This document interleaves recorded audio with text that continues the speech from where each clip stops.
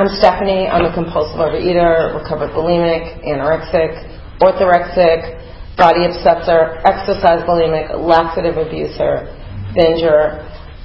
I said perjury. Got it all in. Okay, so when my first slide is really going to be telling you a little bit about me and where this disease comes from, and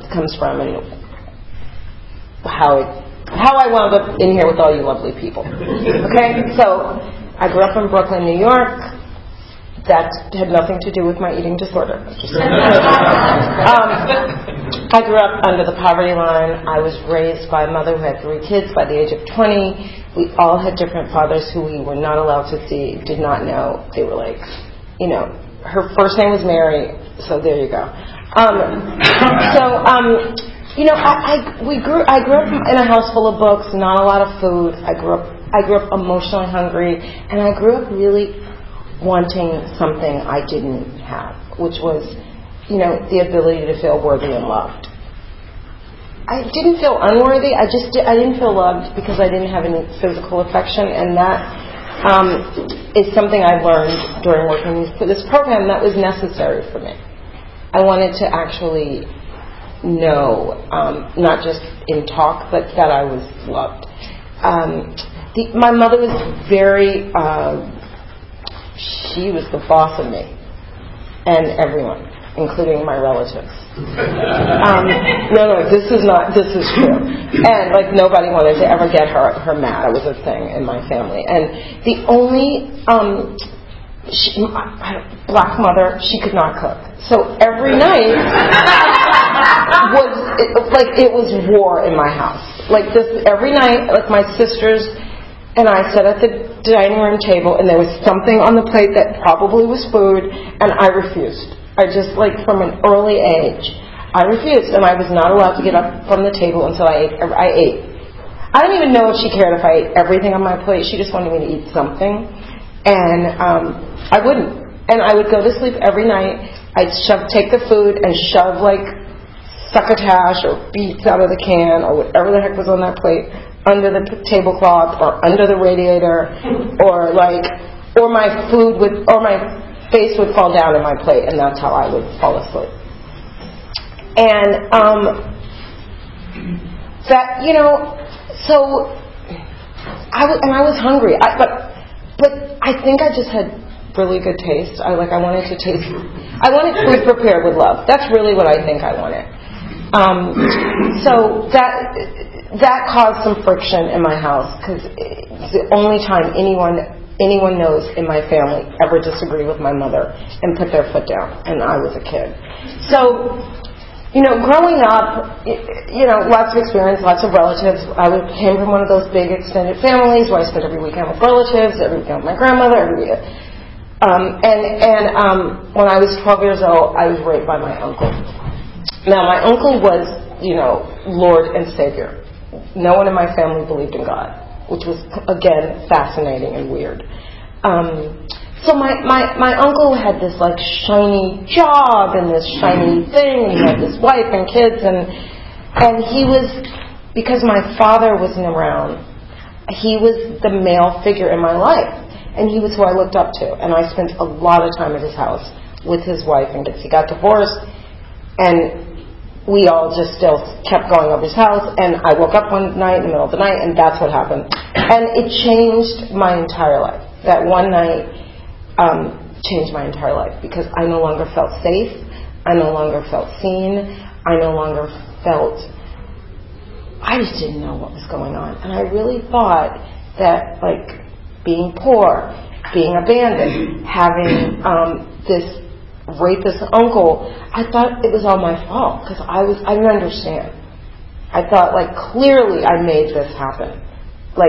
There's something in me that is, attracting this kind of violence. And I didn't tell my mother. I think people are groomed. I didn't tell my mother, not because she wouldn't believe me. That didn't even occur to me. She was very political. My mother would have absolutely believed me. She had the kind of accessible rich made for prison. So I was like, yeah, I better just so I knew not to say anything because I was afraid I would lose my mother. And then all would be lost. So I didn't say anything. And I shoved down any need and any vulnerability I had.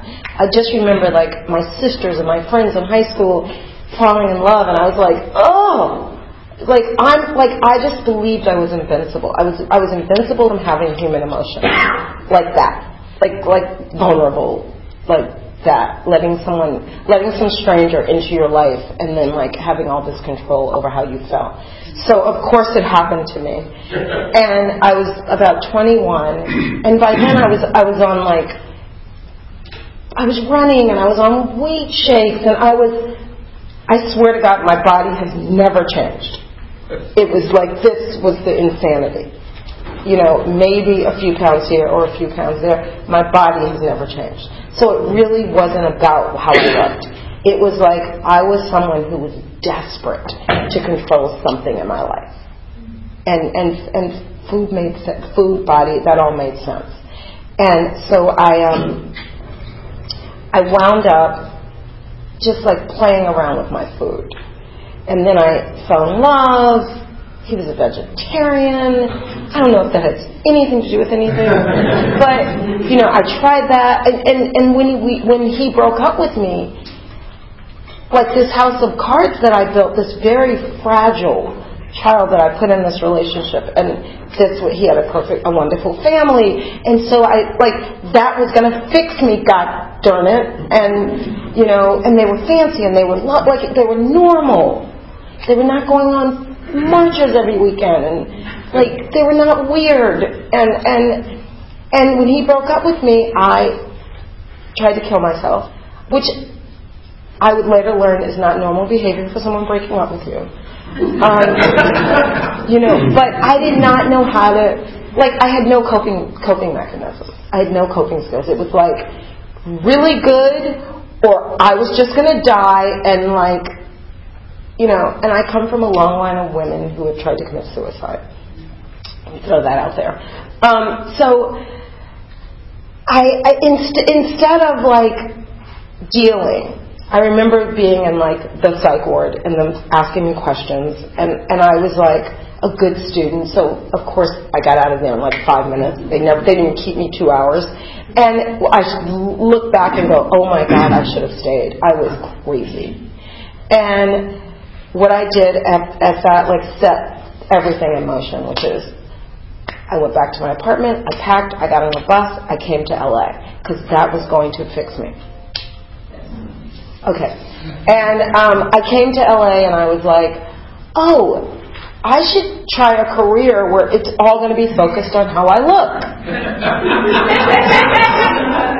Did I like that career? Did I even care about that career? No. No. I had zero passion. It just was what everyone else was doing. And I thought it would pay for my real career. So I did that and read some article one day that any sane person reading, the article said bulimia, the new diet, and then underneath it was please don't do this. My brain was oh, this is a how-to. This is going to really give me some information to, those fried pork chops, done. I don't have to keep those in my stomach, great. And so I was off to the races. And here's the great thing. When you're in this disease and spiraling and crazy, you are the only one who doesn't know. I was I thought everyone thought I was amazing and perfect. And I had a sister who was a junkie. And the great thing is I was oh, that disease? Look, I would never do that because that doesn't look pretty. And, it's not that I cared what you thought. It's just I wanted you to think that I thought better of myself. I really wanted to keep the facade. Bulimia was great, right? Because it kept the facade of it looked okay on the outside.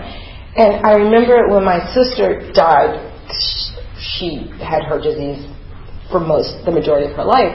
And when she died at like 50, she was in hospice, and we were talking, and she said, and she knew I had a lot of years of recovery, and I was like a real recovery person. And she said, I couldn't feel my feelings. Like I tried, and I could not, like I was unwilling. And this was like her deathbed confession. And, it breaks my heart, but I understand, because like someone told me a quote, pain travels through families until someone's willing to feel it, right? So I'm the person in my entire family who like took this on. And, my mother died this year with all of her pain still in her, best she could. And so, this is like a family disease, like this need, I've moved to different countries, I've moved to different, like I tried everything, and this thing was with me everywhere I went. Like, when you're young, you think you can outrun this. And even when you think like, oh, I can just do this new kind of secret diet over here. It morphs. Like the idea that I could wake up every day and not like, food is just food. My body, what you think of me, like I don't care. Like I say that because when I walked in here or crawled in here 30 years ago, over 30 years ago, honestly, but when I crawled in here, I sat in the back, I didn't raise my hand, I left and immediately binged. I was like, you people can't help me. And this was like before this program had black people. So I was like, this is my excuse. Because when you're an addict, you're looking for excuse. Like, what makes me so different that I'm incurable and terminally unique? And for me, it was like this like lovely shade of melanin, right? Like I was like, you people don't know my trauma score. It's high. You're driving that fancy car. Nope, you can't get it. And and it's like that's what kept me separate. But I am telling you, I tried everything. I tried guinea pig programs.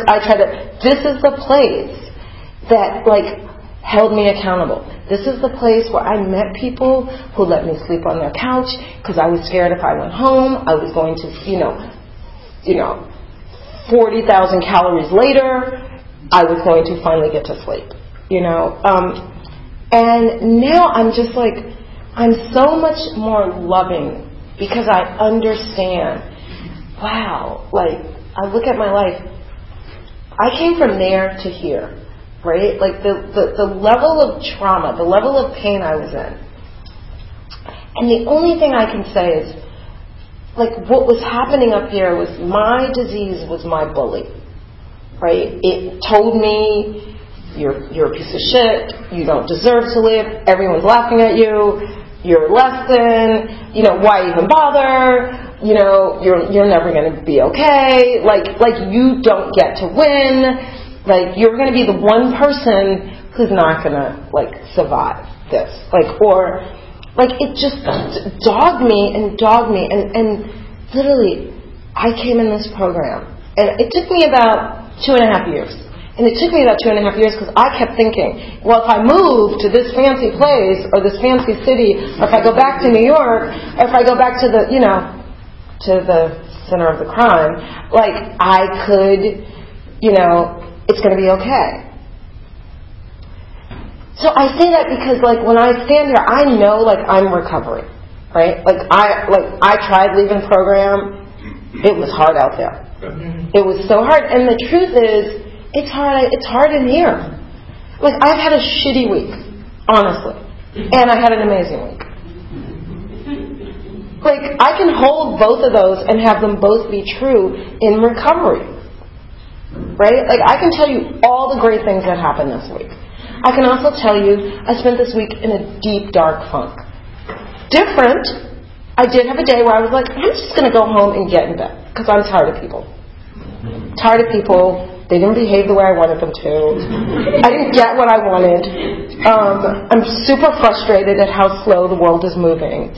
I'm like, the hurry up and wait thing doesn't work for my brain. And I got in bed and I was like, I called some fellows and I was like, oh yeah, I need more God. Like, I need to expand my God. Like, I need more grace, right? I need, like, maybe I'm exactly where I'm supposed to be, right? Like, maybe it's okay for me to feel like crap, to look at my life and see, like, all the great things. You know, there's some cash and prizes over there, you know. And then there's, like, this person who still has moments of, like, deep-seated sadness. You know,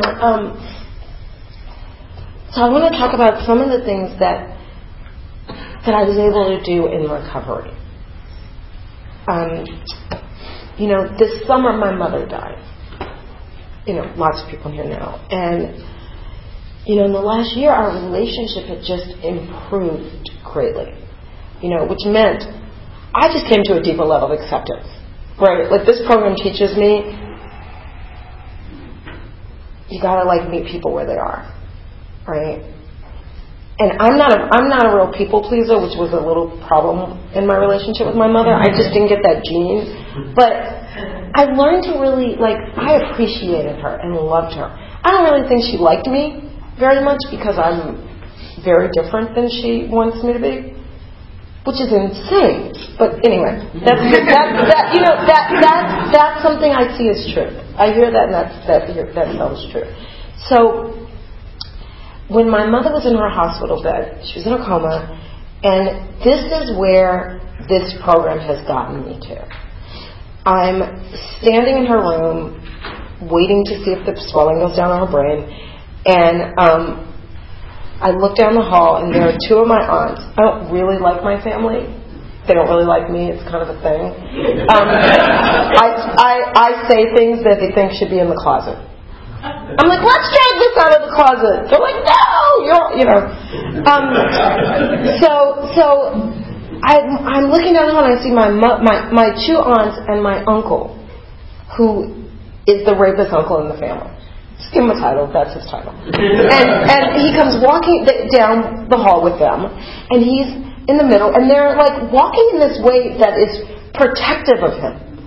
They're here like centaurs, and he's there, and I'm like, and by the time they get to me, I'm like this.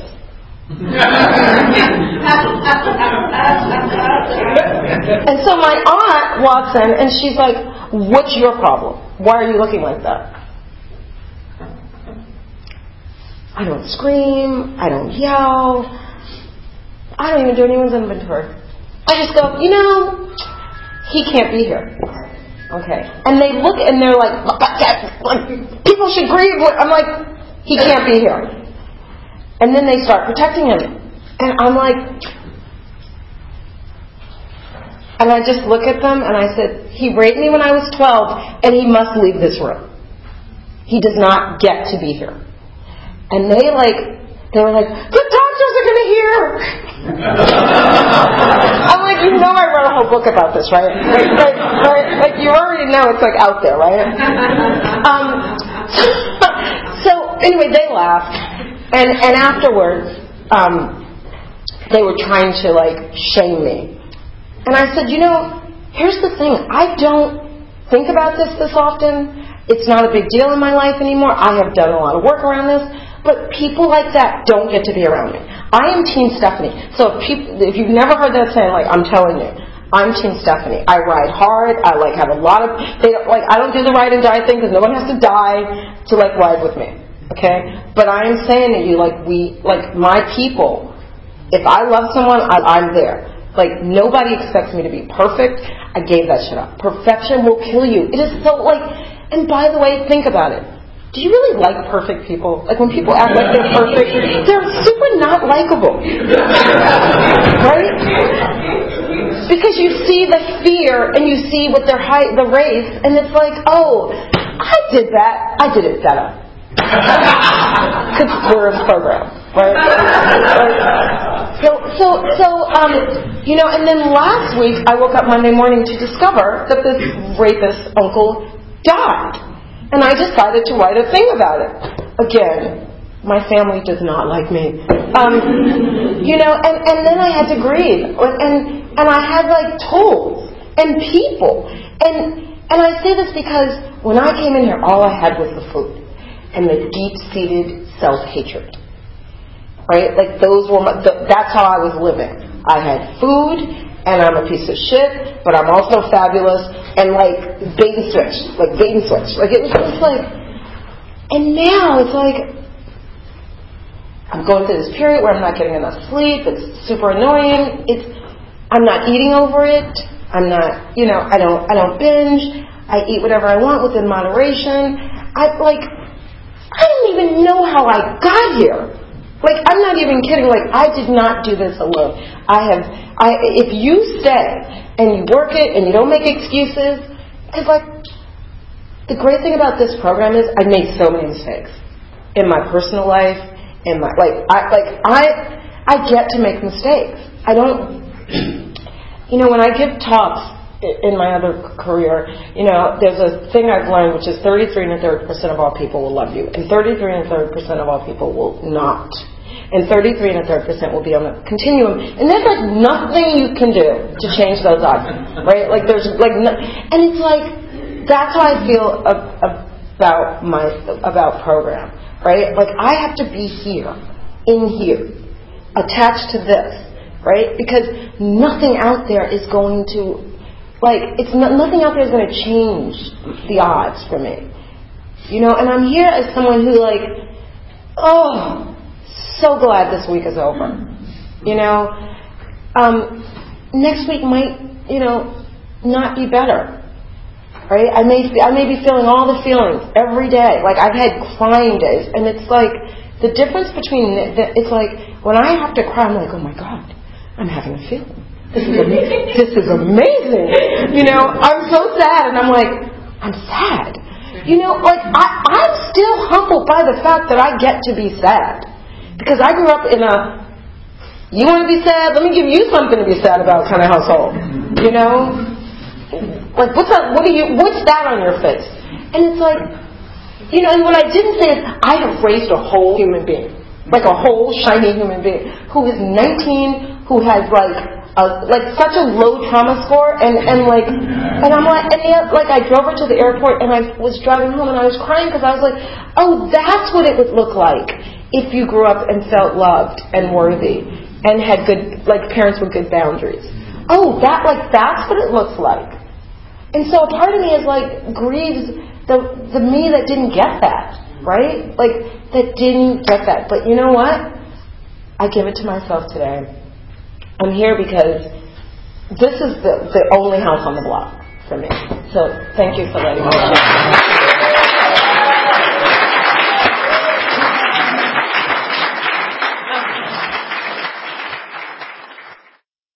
This is time for questions only. There is no sharing at this meeting. If you need to share, please do so with any of us after the meeting. Also, please remember that the opinions I share with you today are my own and not those of Overeaters Anonymous as a whole. When asking questions, you need not identify yourself. Please remember, if you ask a question, your voice will be audible on the OA podcast.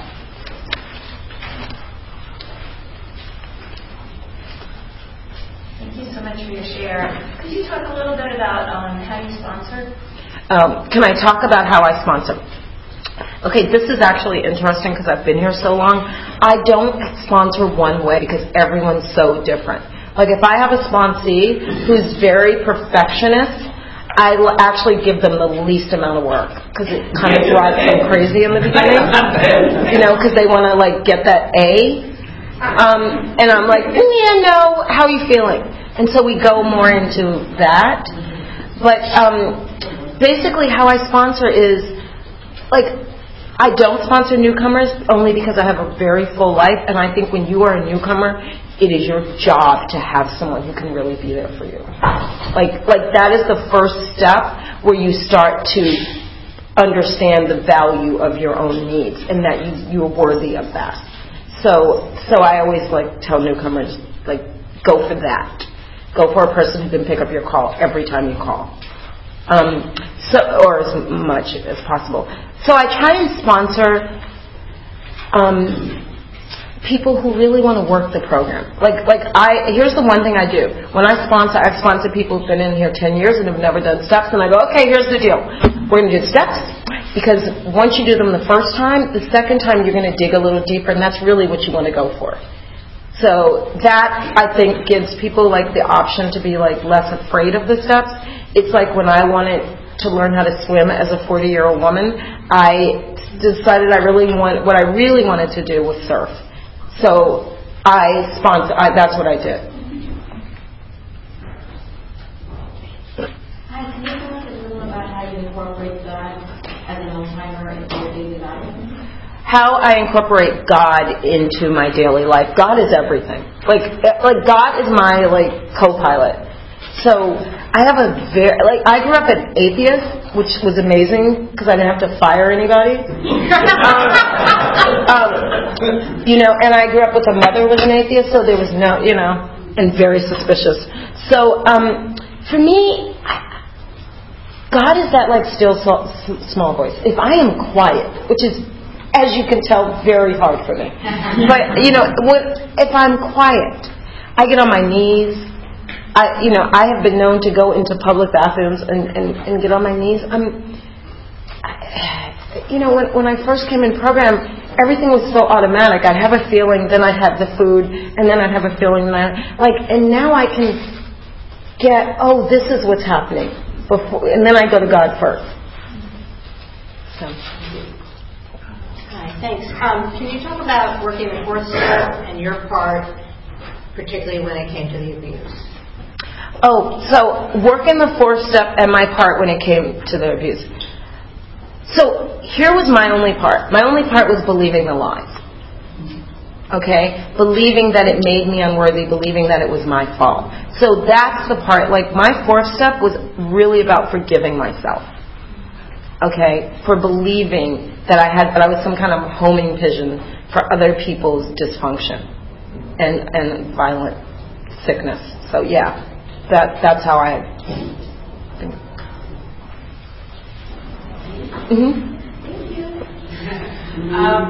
So you talked about how when you first came into the room, you felt like you were different, but you were able to overcome that. But what I want to know is how, especially in recovery, how you deal outside the room with the fact that, melanin goodness is great, but can be different out in the world. And how do you use your recovery to deal with the reality of that, but also deal with the reality of that? How do I? Okay. Can you paraphrase that question? How, I guess, the adversity that you might experience outside of the room, how do you made peace with the fact that inside these rooms we're all one, doesn't matter. How do you make peace with that outside? How do I make peace with being a black woman in recovery in the outside world? Okay. Funny story. I have so many funny stories. 2 weeks ago I was in New York, and I was in New York to give a talk about basically an eating disorder, and it was a big thing. And afterwards, I gave this perfunctory talk, and afterwards I had to sit in a room full of people who didn't look like me, and say, it was a huge room by the way, and say, so here's the thing. I work very hard on being a person who has a lot of recovery, but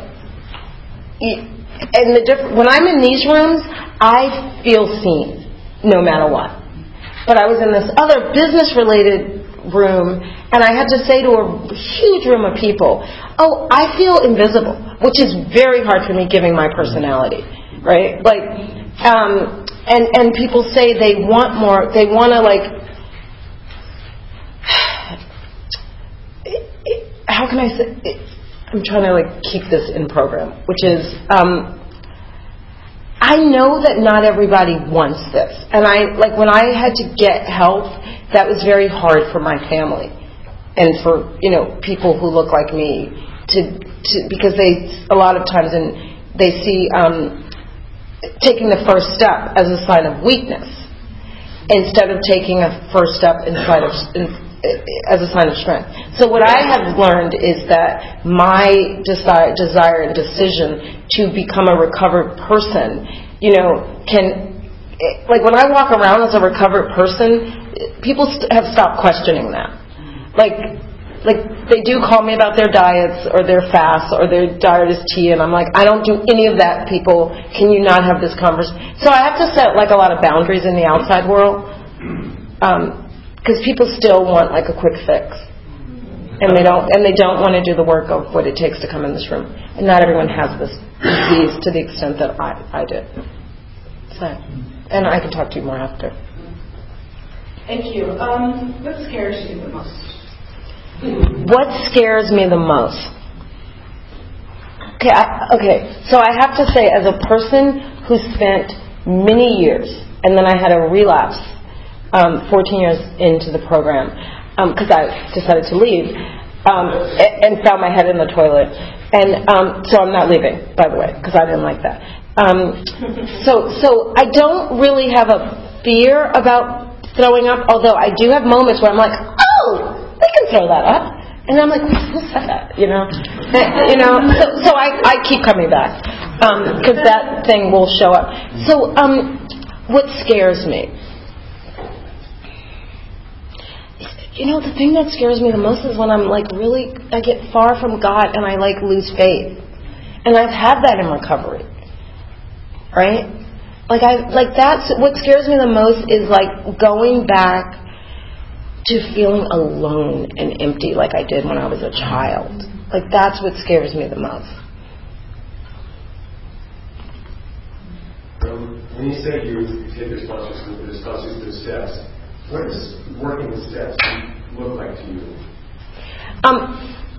When I take sponsees through the steps, what does working the steps look like me? It means every step you climb that ladder. So first step, a lot of times with people who are new to program, I have people write a help wanted ad for God, because a lot of people have to fire the God of their childhood, right? And so I have people really get excited about what it would mean to have a higher power, right? And I feel once you have that foundation, that you actually believe in something greater than yourself. It's not always God.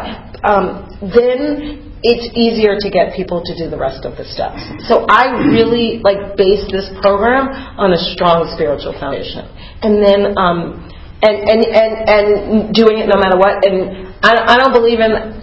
For me, I don't want anyone to hand me a Bible when they do their fourth step.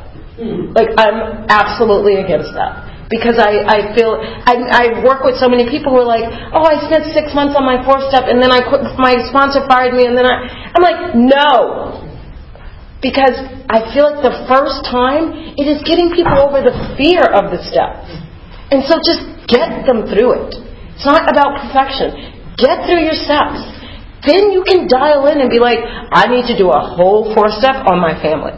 I need to do a whole fourth step on my career. I need to do a whole fourth step on sexuality. And you can do that. But I feel this whole so I have no patience. I'm not your therapist. I have absolutely no patience for this whole 6 years doing stuff. If you work with me, anybody who I've ever sponsored will tell you they get through those steps. Because it's the moment they're giving away their fourth step and they have so much shame and fear. And you can get someone to do that and suddenly look at it and go, oh, that's what I've been beating myself up about.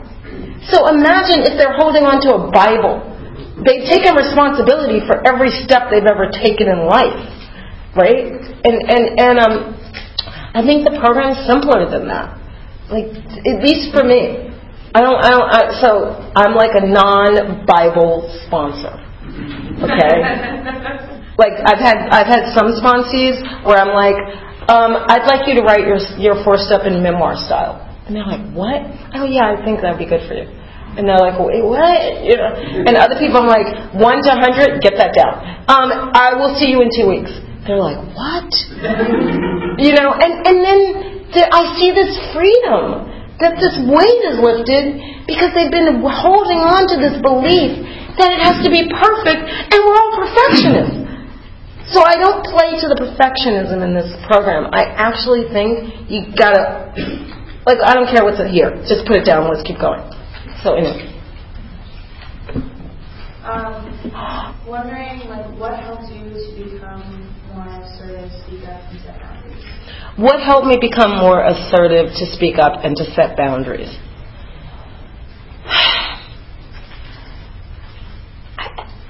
The opposite was killing me. You know, it's like being small and trying to please everyone. Like nobody's winning, and then you're not yourself. You're just who other people want you to be. And the whole thing about working these steps and being in this program is it uncovers all the stuff that's counter to who you are. So I'm like, if you want to really rock in life, do those steps. Like, I am like such a fan. So I think like when you do the steps, you get clarity. Because what's happening in between your ears, this is hell. Like when people are like, do you believe in heaven and hell? I'm like, this is hell. When I'm believing everything in my head, and heaven is when I'm working the steps, when I'm working the tools, when I'm reaching out, when I'm doing service. It's very simple. Thank you so much. Can you talk a little bit about whether you struggle with compare and despair, and specifically in your career, but in any place, and what tools you work and how you get out of it? I love that. Can I talk about compare and despair as specifically in my career? Okay, so every single person in the world is more successful than me. So let's just start there. We'll start there. Here's what happened. In the last 30 years, there's all of these little sayings that have come up, right, that I didn't know about, which is like food insecurity, born on third base.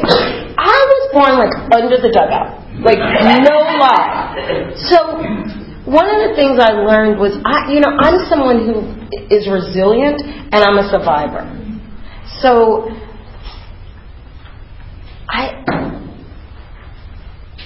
there's an old saying, I'm going to attribute it to old black people, which is, if you want someone else's life, you have to take all of it. I don't want anyone's life. I don't want any of it, right? And so for me, I'm like the little engine that could. I just keep going, career-wise. I keep doing my thing. I've had some success, clearly. But, not like the mega. Not where I think I should be. But so I don't compare, and I also see ways that other people work harder or want it more, right? Like, there's nothing I want more than my recovery. Secondary, there's nothing I want more than to be a great parent. So that's how I stack my life. And, my relationship with God is up there. So when I put my career in there, it's not in my top 3, right? Like, other people are more successful. It's probably in their top 3. So I'm just more realistic about who I am and what I want and what's most important. So I think that has a lot to do with me being